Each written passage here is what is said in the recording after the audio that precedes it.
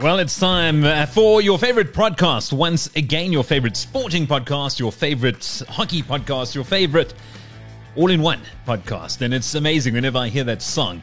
And I'm sure you are the same. You end up bopping along as I do, as our guest does. I was just watching him on camera now, and you could see him thoroughly enjoying the song, as we always do. It is the intro to Hockey, the podcast. And 100 episodes down. Thank you very much, everyone, for getting us to that milestone, and some very kind words following the release of that century last week. And we really do appreciate it. But of course, now we move on to the next 100. It's amazing because people say, oh, imagine featuring in the 100th episode. But you could probably look at it, imagine featuring in 101. And that's exactly what's going to happen this time around for our guest, but I'm not going to tell you about him or her, who knows. Of course, that honor belongs to my illustrious colleague, my superb co-host, my partner in crime, Tyron Jobu Barnard. How are you, Ty? Jeez, Derek, that is the best introduction you've ever given me, and I feel like I'm going to put that on my CV right there. Right there, that's it. Keeping it. Do it. They don't come often. Yeah, I have my own hired praise singer, Derek Albert. You may know him from places like Super Sports or radio, but here he is, Tyron Barnard's proud praise singer. Derek, you can put that on your CV, praise singer. Yeah, it's already on. Why do you think I'm recording this?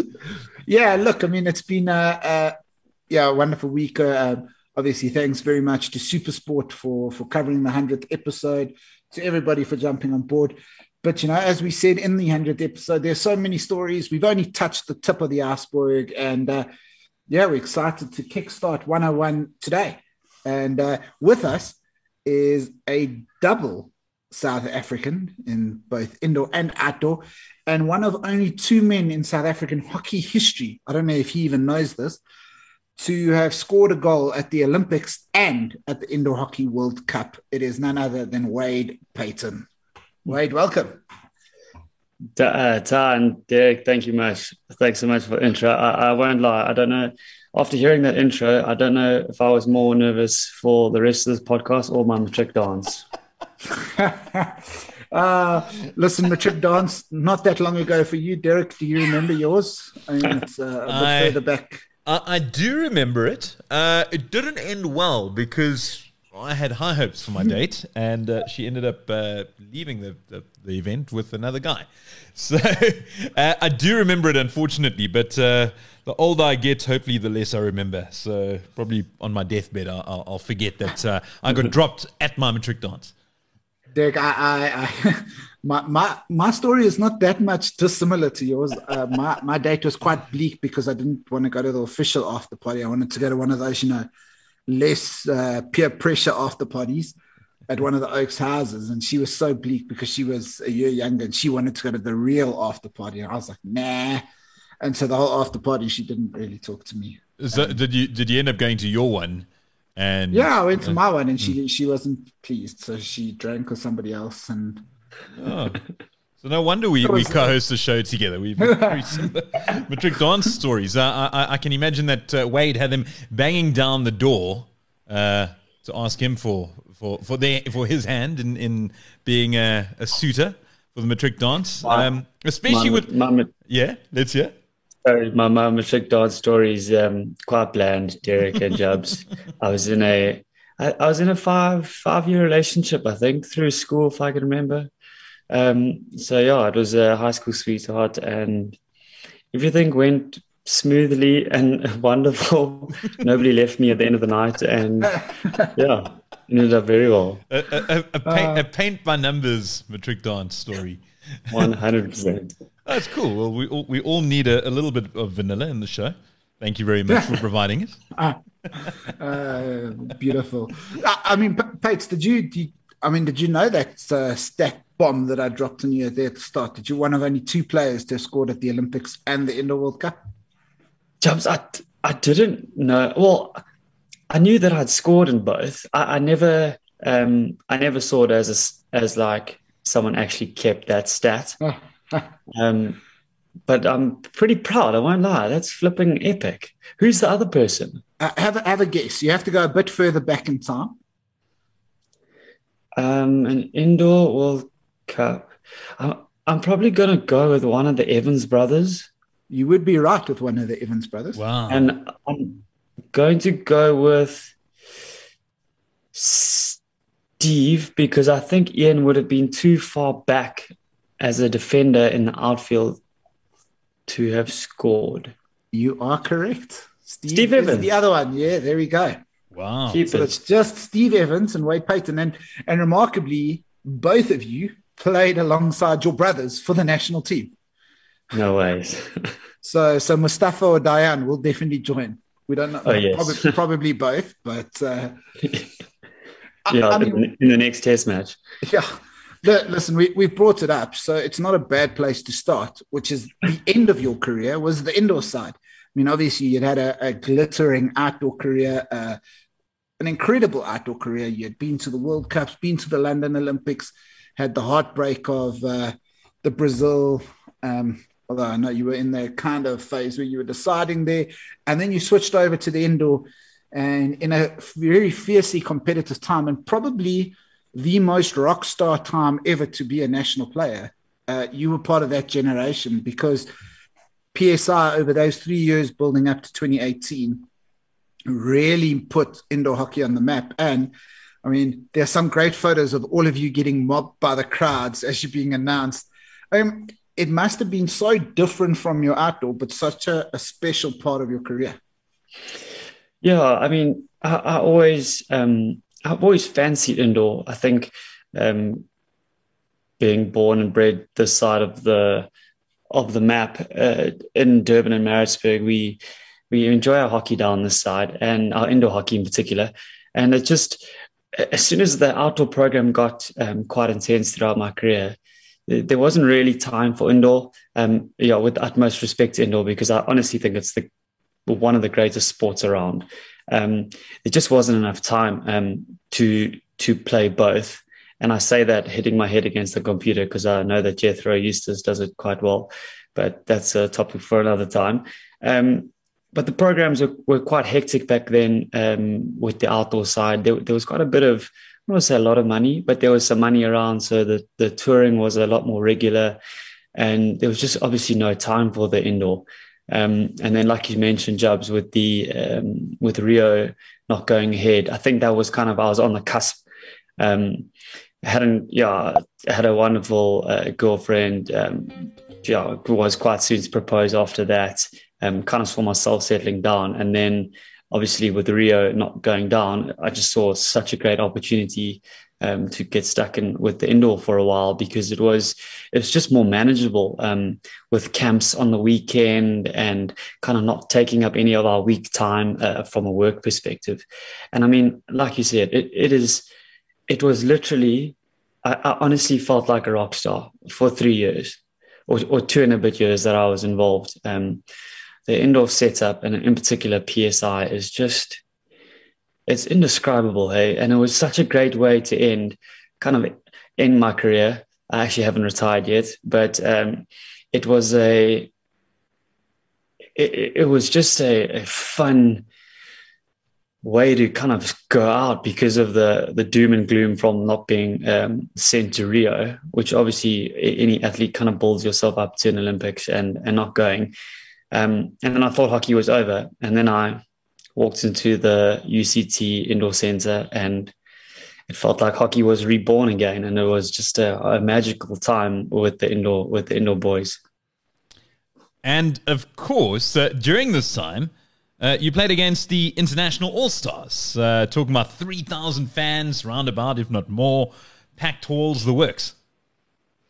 Yeah, it was... I hadn't played much international indoor. I think I only got my first debut, my first cap in at Africa Cup, if I'm not mistaken. I think that was actually it's Suckerman, yeah. Yeah, so that was my first bit of taste of international indoor. But playing, like you said, Derek, playing against those all-stars in Cape Town was unreal. I mean, the quality that Simon and his team had brought out. I mean, Robert Tigers, Mo Fürster, just to name a few, they are the best indoor players in the world. And to have them teamed up, and then as a relatively inexperienced national indoor team, to be able to use that as your any kind of preparation, I mean, it just serves you wonders, eh? And yeah, just wonderful to be involved. Yeah, Robert was actually a guest on our show not too long ago, and yeah, as you mentioned, a veritable who's who of sporting superstars when it comes to hockey. The Dutch, the Germans, the Spanish, the list just goes on and on. And you said you're relatively new to the indoor arena, and it must have been mind blowing for you to go up against those type of people. Yeah, it was. I mean, I'd only really measured my indoor skill at IPT over the years, because you could kind of always go to IPT, but never really be available for the national indoor team if you were involved with the national outdoor team. It was just the schedules just didn't work, and I don't think the programs really saw eye to eye. So it's just one of those things. So, I mean, to come down and then play against, all of a sudden get thrown into the deep end with the quality of that international team was mind blowing. Yeah, honestly, I thought I must have looked like a headless chicken on the video. Actually, I did look like a headless chicken. I can remember watching that first video and going, "Oh my gosh, I look like an absolute amateur." And yeah, within a matter of games, you kind of pick up the speed, and yeah, you just. Yeah, I think just a little bit of experience helps with the adapting at that environment and at that level and at that speed. So, yeah, it's just a world-class game, eh? So, I mean, you obviously then went to the World Cup. So you've been to the World Cup in Berlin, the Indoor Hockey World Cup. It was a tough tournament. We don't have to talk about that. But you've also experienced outdoor World Cups, both in India, and if I'm not incorrect, you also did, at The Hague in Netherlands. I mean, looking at those World Cup experience, how does the indoor stack up against the outdoor? That's a good question. I'm not the biggest fan of traveling to India. I've never have been. India and I did not meet eye to eye at all. It just got me. Delhi belly got me every time. It didn't matter how prepared I was. I always got smacked. But then to go to the outdoor World Cup in India was absolutely phenomenal. I mean, it is one of the highlights of my career, I think, playing against India at the World Cup in India. It was absolutely deafening. We couldn't even hear each other talk. I can remember Clarkie screaming at us, and we were all trying to scream at each other. It was like a 20,000-seater stadium full to capacity. Your hands were shaking. You couldn't even stop the ball. It was absolutely immense. But very different kind of environment to the 2014 World Cup at Den Haag, which I think was the first combined men's and women's World Cup. Yeah, if I'm not mistaken. Correct. And obviously being in Holland, I don't know. Some call it the home of hockey. I call it the home of hockey. It was an incredible environment. I mean, it was very party kind of atmosphere.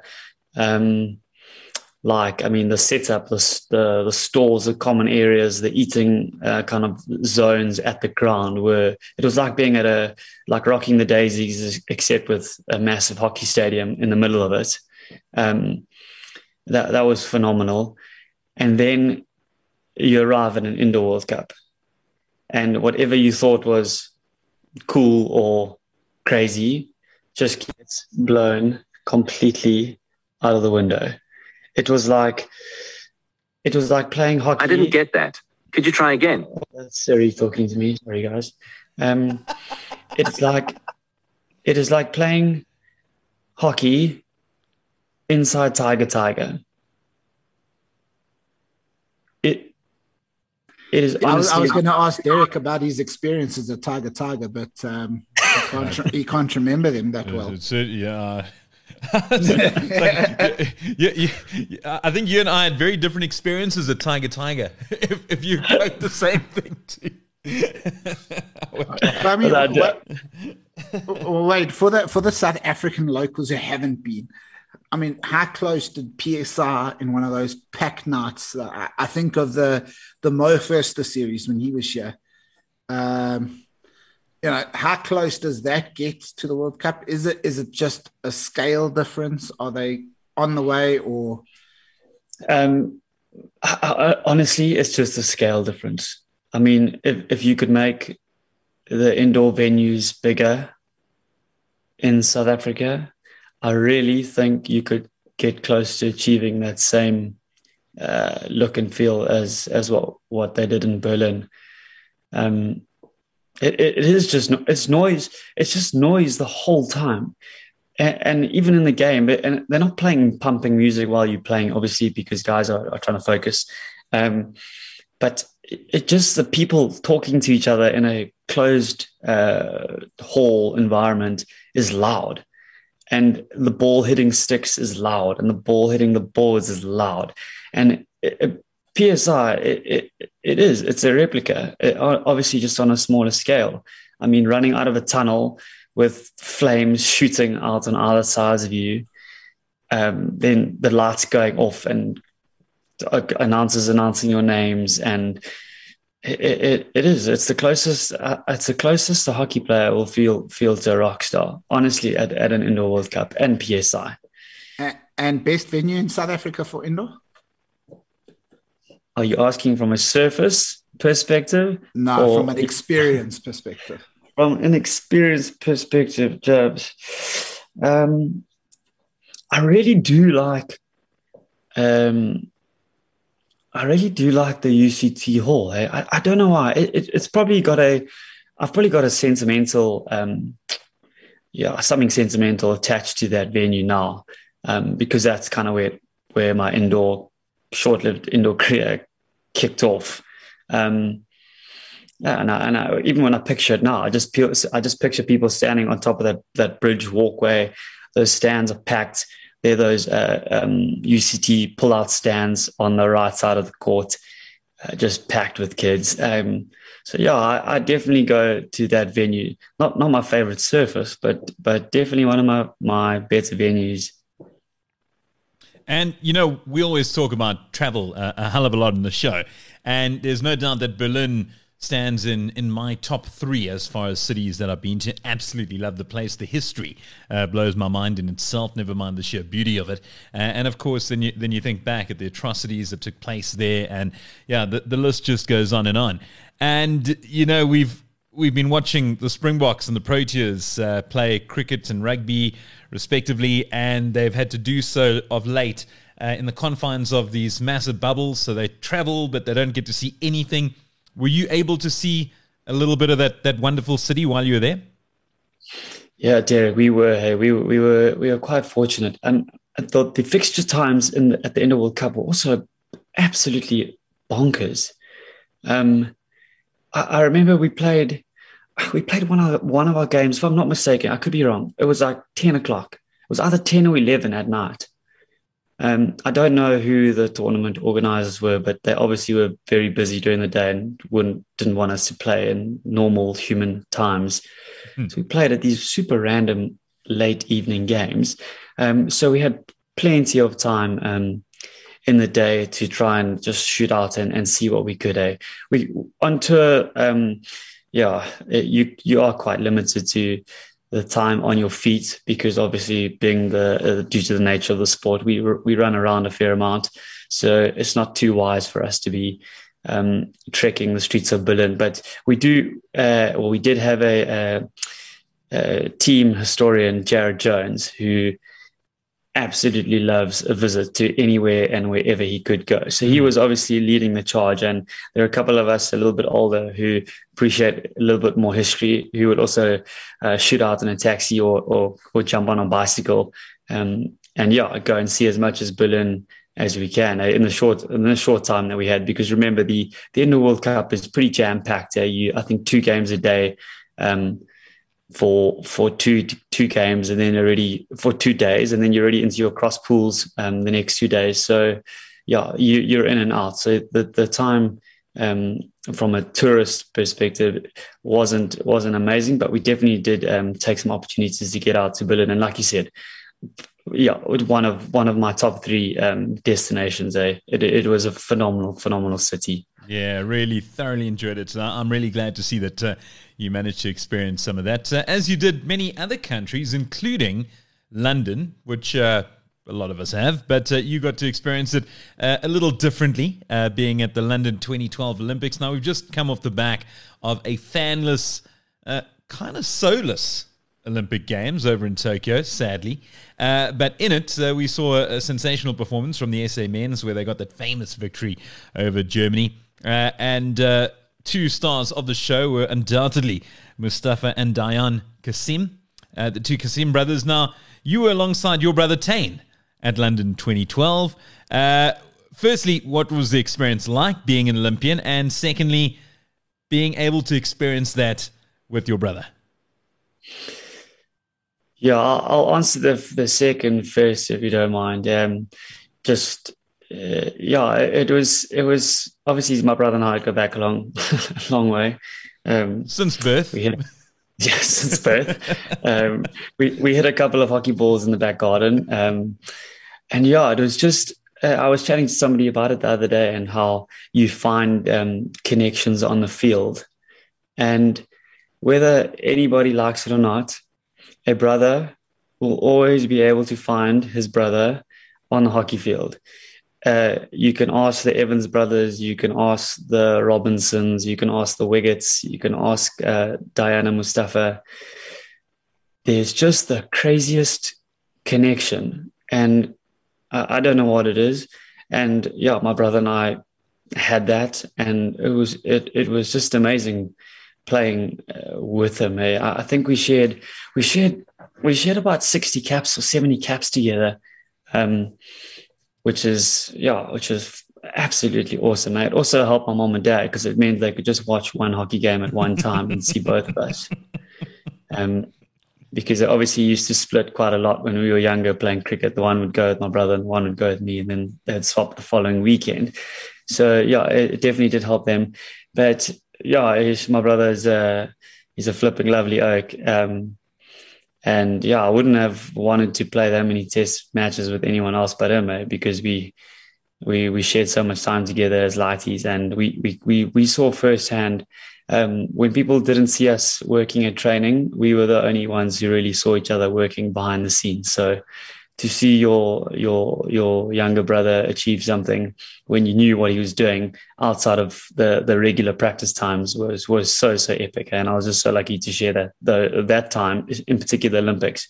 I can still remember singing the national anthem against Australia, standing next to him, and we could see my mom and dad in the crowd in London. It was mind blowing. Still undoubtedly the highlight of my hockey career.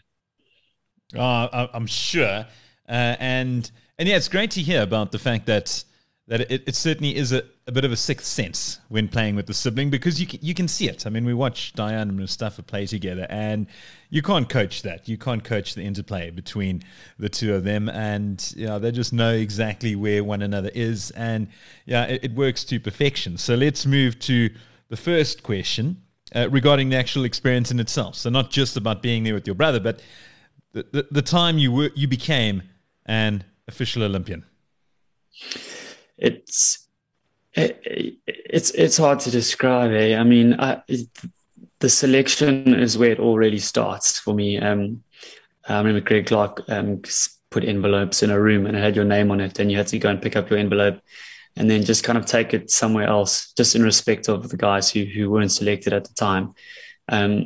And then I remember taking my envelope. We were staying in a garden court, if I'm not mistaken, in Bloemfontein. We just had done the hardest running of our entire lives. And I just remember going out and popping onto the chair near the pool, and I opened up and I saw my name, and I think the letter was addressed to me.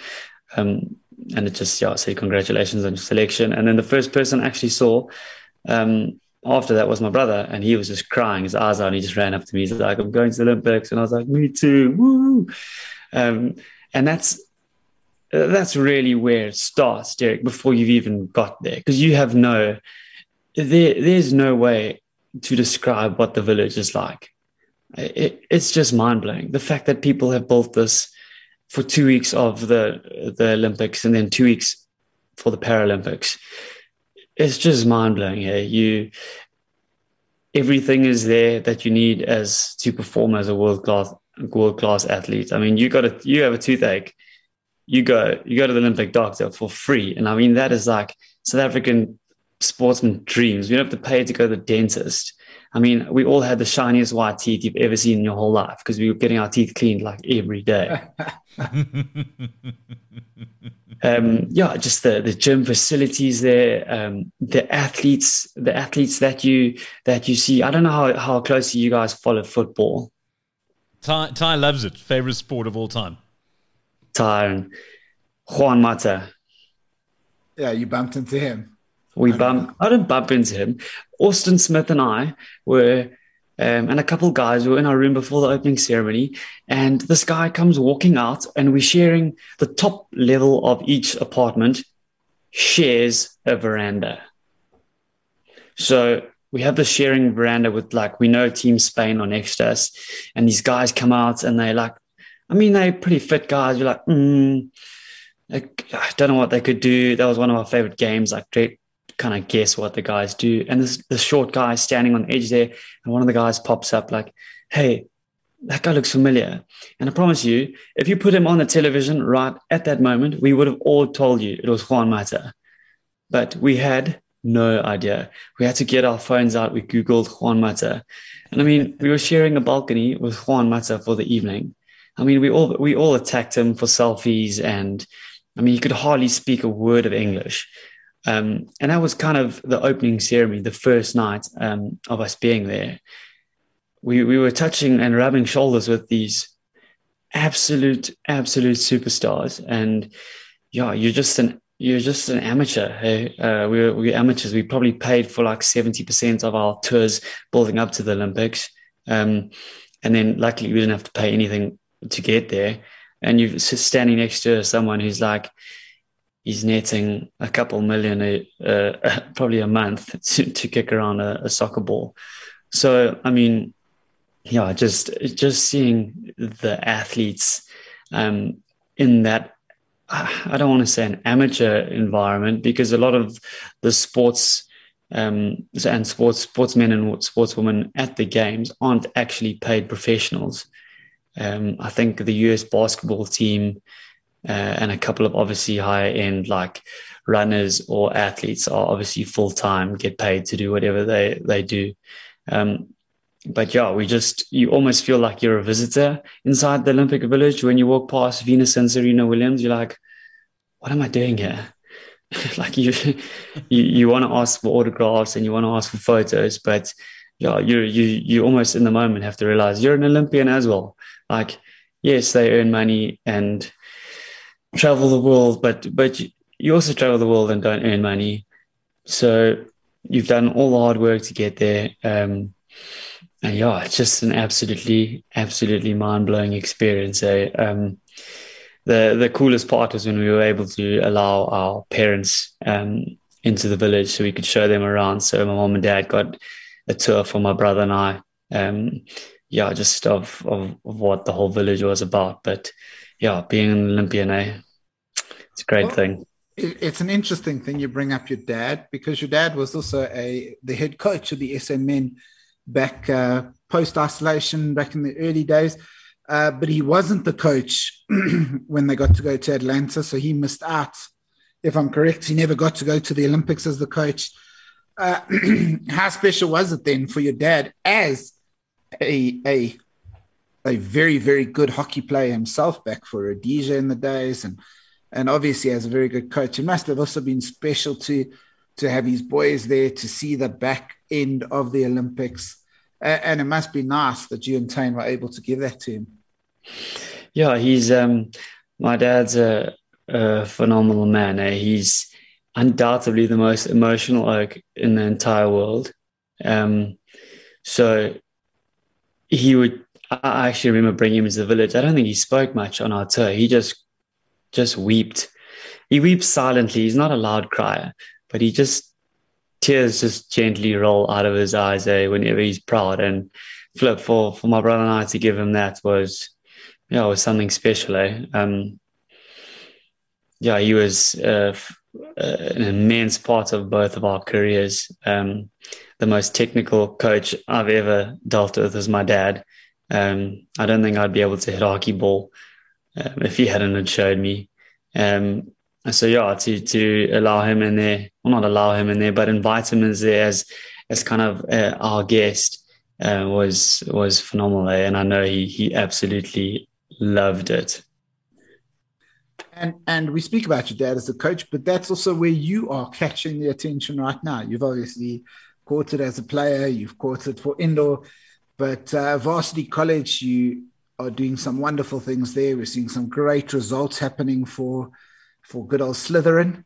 And of course, a final in the USA recently, falling short against SA under. Against Tux. Yes, I said that. But yeah, I mean, so I guess firstly, I mean, the move over from playing to coaching, how did that come about? Was it always in your plans? And how much are you enjoying it before we actually look at your team itself? Jabs, great question. Wasn't in my plan, not even one bit. We just had our first baby. I was actually still running around on the indoor court at the Riverside Boys, and I arrived at a game, and we actually were playing the varsity college boys team, and their coach at the time was Sean Blaker, and he wasn't there. And I asked one of the guys where he was, and Sean wanted to play a bit more hockey, and obviously I don't think it really fits in with what the varsity requires. I think they wanted you kind of full time, no hockey for yourself kind of thing. And I know Bakes is a young old man and still wanted to run around that hockey field. So he stepped down as coach, and the boys actually didn't have anyone as an interim. And I went home that night quite bothered by this, the fact that these young Oaks didn't have anyone, and they're essentially the future of our province, and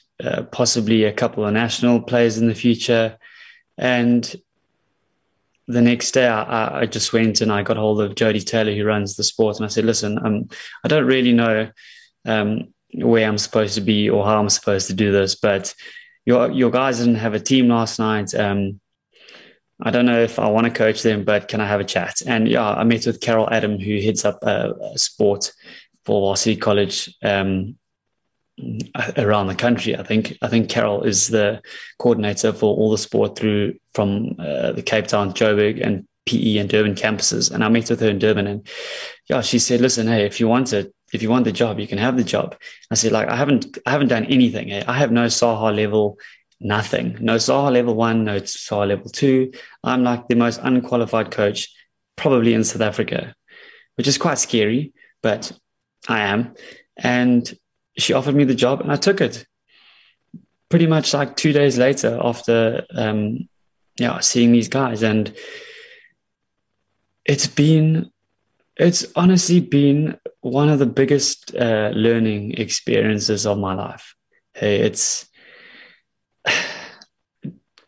players often aren't good coaches. This is what I've been told and what I've heard. But I've tried not to relate my playing to my coaching too much. I've kind of just gone full backdoor. I've tried a couple of things. I don't think I'm the most conventional coach, but I've just tried to show these young men that I've been there.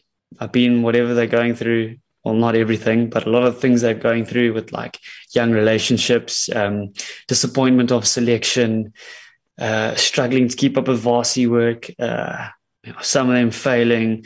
It all happened to me. I did all of that. I was trying to be a professional at an under 21 level. Didn't get selected for the Junior World Cup team. Heartbreak, wanted to quit. I told my dad I was never playing hockey again. Failed some subjects at university because I couldn't keep up with the training. And so I've kind of approached my responsibilities as a mentor first, because I honestly just don't think there's enough support for young men. like full stop, whether they're hockey players or rugby players. I just don't think there's enough like genuine support for guys. And that's kind of the approach I've taken with my boys. In the first year, they asked me how soon can I win the league, which was, it made me sweat a little bit in the meeting. And I said to them, I'll win the league in 3 years. And this was the third year, and we won the indoor league and the outdoor league this year. So we did a double header in Durban, which is bonkers. I can't believe it happened. And then, we went on to dethrone a couple of major varsities at USA, which is also unheard of for our little private campus in Durban North, where I'm only allowed to choose players from the Durban North campus. I can't use anyone from around the country at any other varsity colleges. So, I mean, we are who we are. We don't have dietitians or full-time strength and conditioning coaches or gyms or boarding establishments or reses. Sorry. We don't have any of that. I have a squad of about 18 Durban boys. Majority of them live with their mom and dads. Some of them train at Virgin Active. Some of them train at Strength Society. We're lucky enough to have Charlotte on board. And I just like have kind of given the message to my boys that, I'm there on the side right behind you. And whatever happens, we all face the music when things go badly, and we all have a beer. You don't have to have a beer if you don't want to, but we have a beer if things go well, eh? And that's kind of currently where I'm sitting in my coaching career. But do you think the impact? It's amazing listening to you speak, and you and I have had many informal chats on the side of a field and stuff. But this almost this mentorship role. How much of an impact has becoming a father made on you in that role? Oh, it's been huge, Jobs. It's been absolutely huge. I mean, I look at my kids and you'll both know they're incredible. I mean, as much as they've aged me a little bit, all I hope when I look at my kids, and I know they'll be playing sport one day. I don't think they have much of a choice coming from my family. But I just want coaches to, and whoever coaches them one day, to kind of have the same kind of empathy that I'm trying to show to my boys, and someone just cares about them as a human, more about how incredible their hockey skills or how fit they are, or why can't they do that? Why can't they do this? And just accepting them for kind of who they are, and just telling them that they can be whatever they want to be, with a little bit of support from whoever is their mentor or coach at the time. And I think that's been my biggest driver, is that I want to have an impact on these guys' lives. I mean, I get messages about girlfriends and this thing and that thing, and obviously some of the stuff I don't really have too much time for because I have my own life. But it's exactly when I look back at messages and emails from some of my players, and I get frustrated. It's those times when I say to myself, hey, this is exactly where you want to be. I have the full trust of my team. And we aren't the best team by any stretch of the imagination, with the utmost respect to my boys. I tell you right now, we are the hardest working team you'll ever see. And if you play against a team that I coach, we will make life very, very hard for you. But I mean, at the USA final, I had 6 players in my team who played in the second team the week before in Durban, and they beat Gongs 2-1.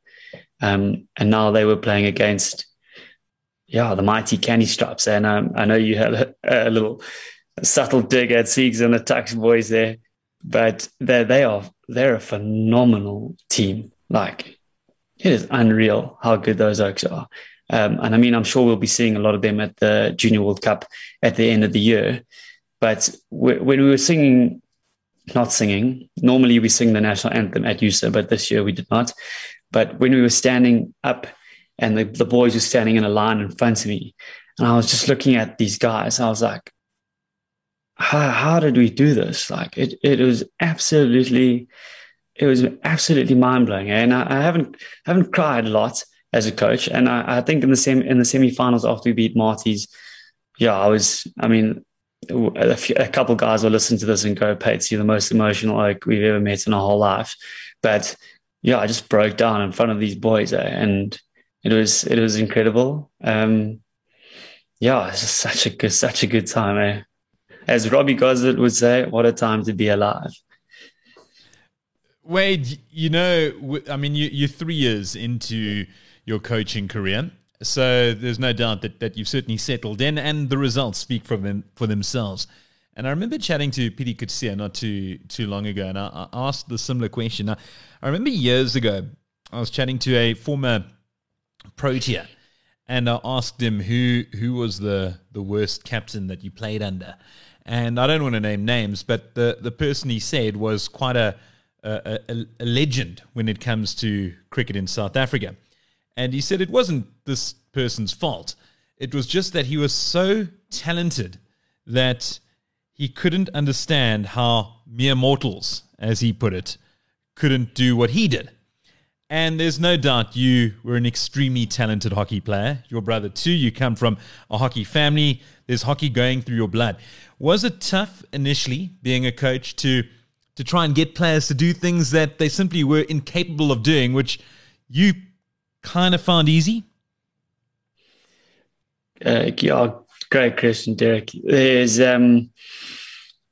are a couple of frustrating moments.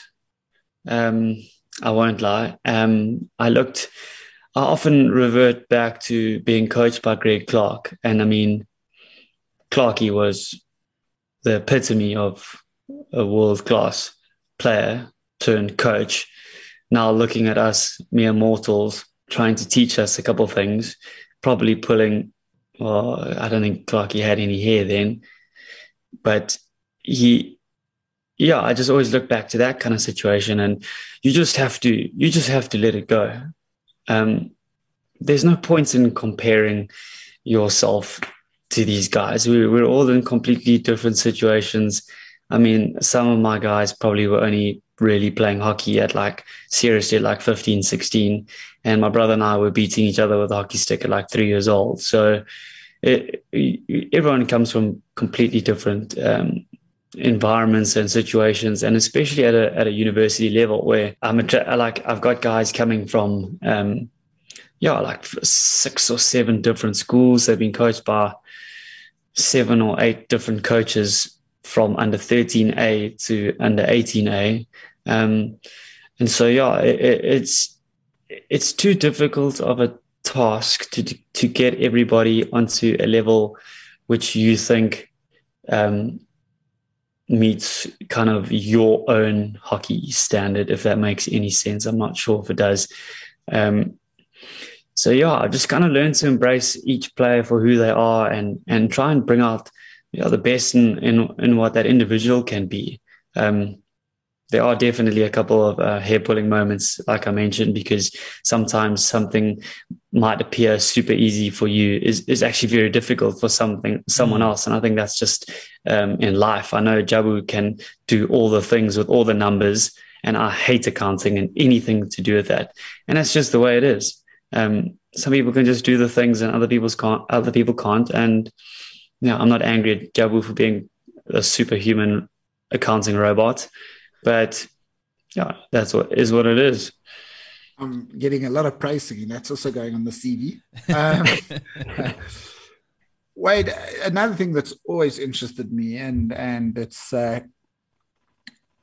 actually a little bit of a numbers thing, because it's not a little bit, it is a numbers thing. I love the backstories behind people's shirt numbers, and sometimes there's great stories, sometimes there's not. But you wore number 2 a lot in your career. For example, I always wear number 21. Not because I'm a Jethro Eustace fan, not because Jethro and I actually share a birthday, because I am older than him. But because the first shirt I got when I was a youngster had 21, and I just loved the number, so it stuck. And it used to really hack me off when I went to play in hockey tournaments, and you had to be number 1 to 11. So then I'd play in 3 because 21 is 2 and 1, 2 plus 1. But is there any great story about number 2 other than you were just given it when you were first called up and it stuck? There unfortunately is not an amazing story to number 2, but it is a small one. When I kind of first made my debut, or when I was working my way into the squad, trying very, very, very hard to work my way into the squad, because the squad at the time was filled with, an unreal era of players: Bruce Jacobs, Ian Simmons, Darren Gallagher, just to name a few in the midfield. So as an 18-year-old coming out of school, Clyde Abrams, sorry, I must mention Clyde, he was unreal. As a youngster coming out of school, you kind of, you have these aspirations, but then you look at the national team and you wonder, where the heck am I going to fit in? So when the time came, it was purely a matter of size, and number 2 was a small in that particular kit. I think it was a TK kit, and it was the only one that fit me. And I sure as hell was not going to run onto the field for my debut with a parachute on my back. Obviously looking for the smallest, shortest, tightest fitting shirt that would show off my guns. And it happened to be number 2. And that is why number 2 stuck, eh? And then it just sticks with you. That's actually one of the best stories we've ever heard. I think that's incredible. I chose a number because, it was only one the shirt that fitted, and it just happened to be number 2. Oh, man, I absolutely love that. Oh, man. I know, just wrapping up the show, I know I spoke about Berlin earlier, but you said that, it would fit into the top 3 for you. What other countries stand high and mighty as to those that you've toured, or even just seen? You don't need to have seen them through hockey, but what countries have you enjoyed visiting? Number 1, Japan. We went to we landed in Tokyo and took a bus. I didn't see much of Tokyo at all, only from the bus window. I saw a heck of a lot of golf ranges as we were leaving Tokyo. And we went to a little city called Kakamegahara. It was like a little Japanese fishing village. It was unbelievable, Derek. It is the most tranquil place I've ever been to in my whole life.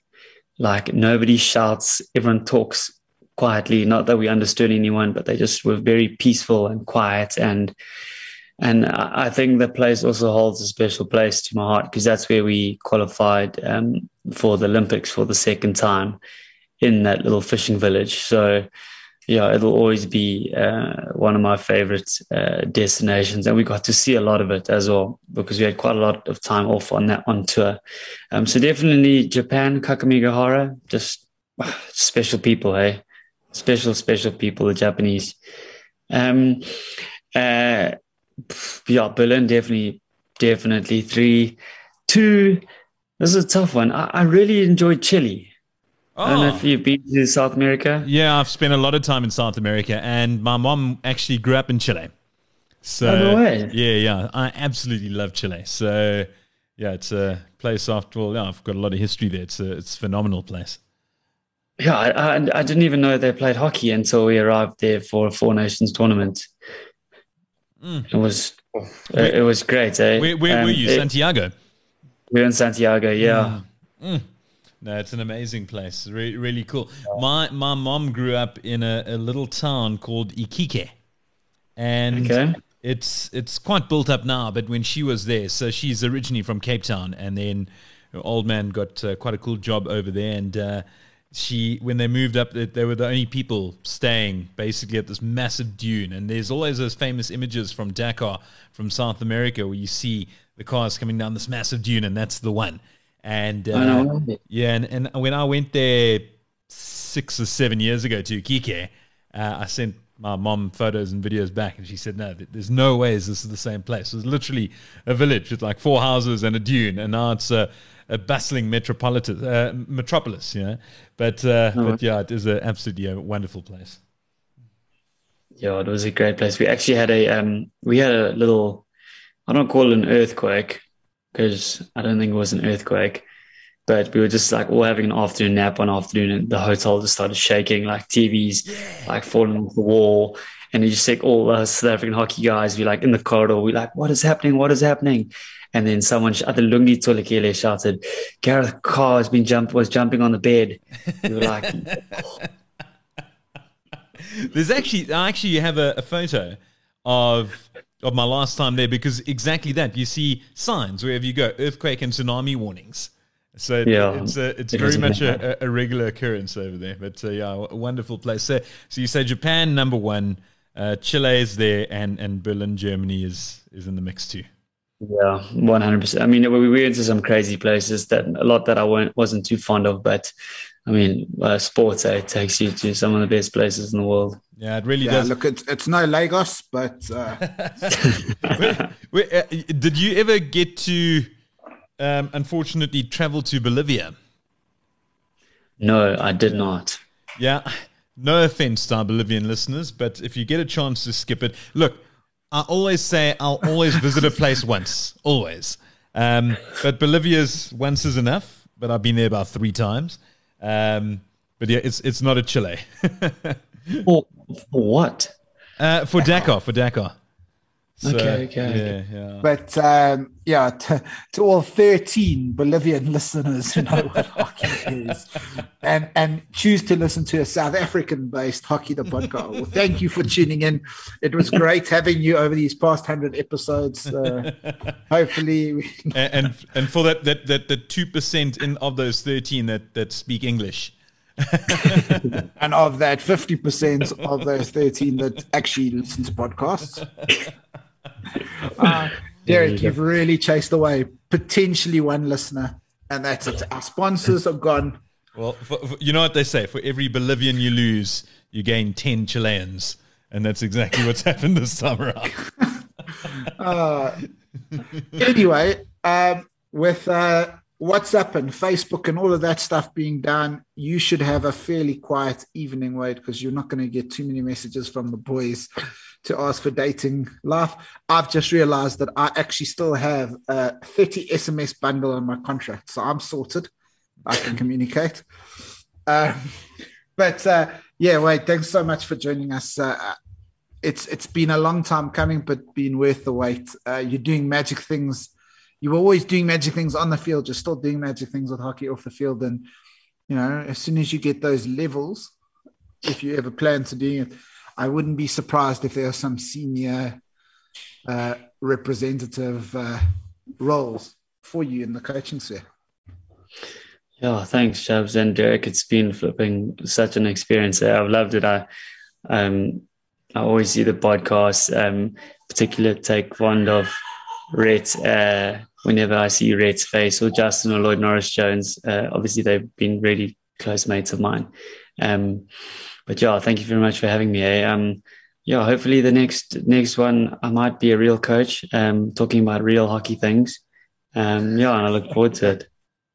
It's been absolute honor and a privilege having you on the show, Wade. And I can guarantee it won't be the last time. Thoroughly enjoyed it, and it felt like we could just carry on speaking for an hour, 2-3 hours. So we definitely will have a sequel in the not too distant future. Awesome. Wade, thanks, guys. Thank you so much. Have a lovely evening. Have a lovely time at things, and we'll catch up soon. Thanks, Derek. Thanks, Jabs. Cheers. Thanks, Wade. So, Derek, in the previous 100, what we used to do is have a one-question quiz. Of course, we said that's in the past, and instead, how we're going to wrap up every episode now is with the Hockey the Podcast stat of the week. Now, I revealed it to you earlier. And you are going to probably insert a really cool sting here. Stat of the show. I did reveal this week's stat already, but here it is, the Hockey the Podcast stat of the show. And that is only 2 players in history, 2 men in history have scored for South Africa at the Olympic Games and at an Indoor Hockey World Cup. Those 2 are Wade Payton and Steve Evans. That was your stat of the show. Love it.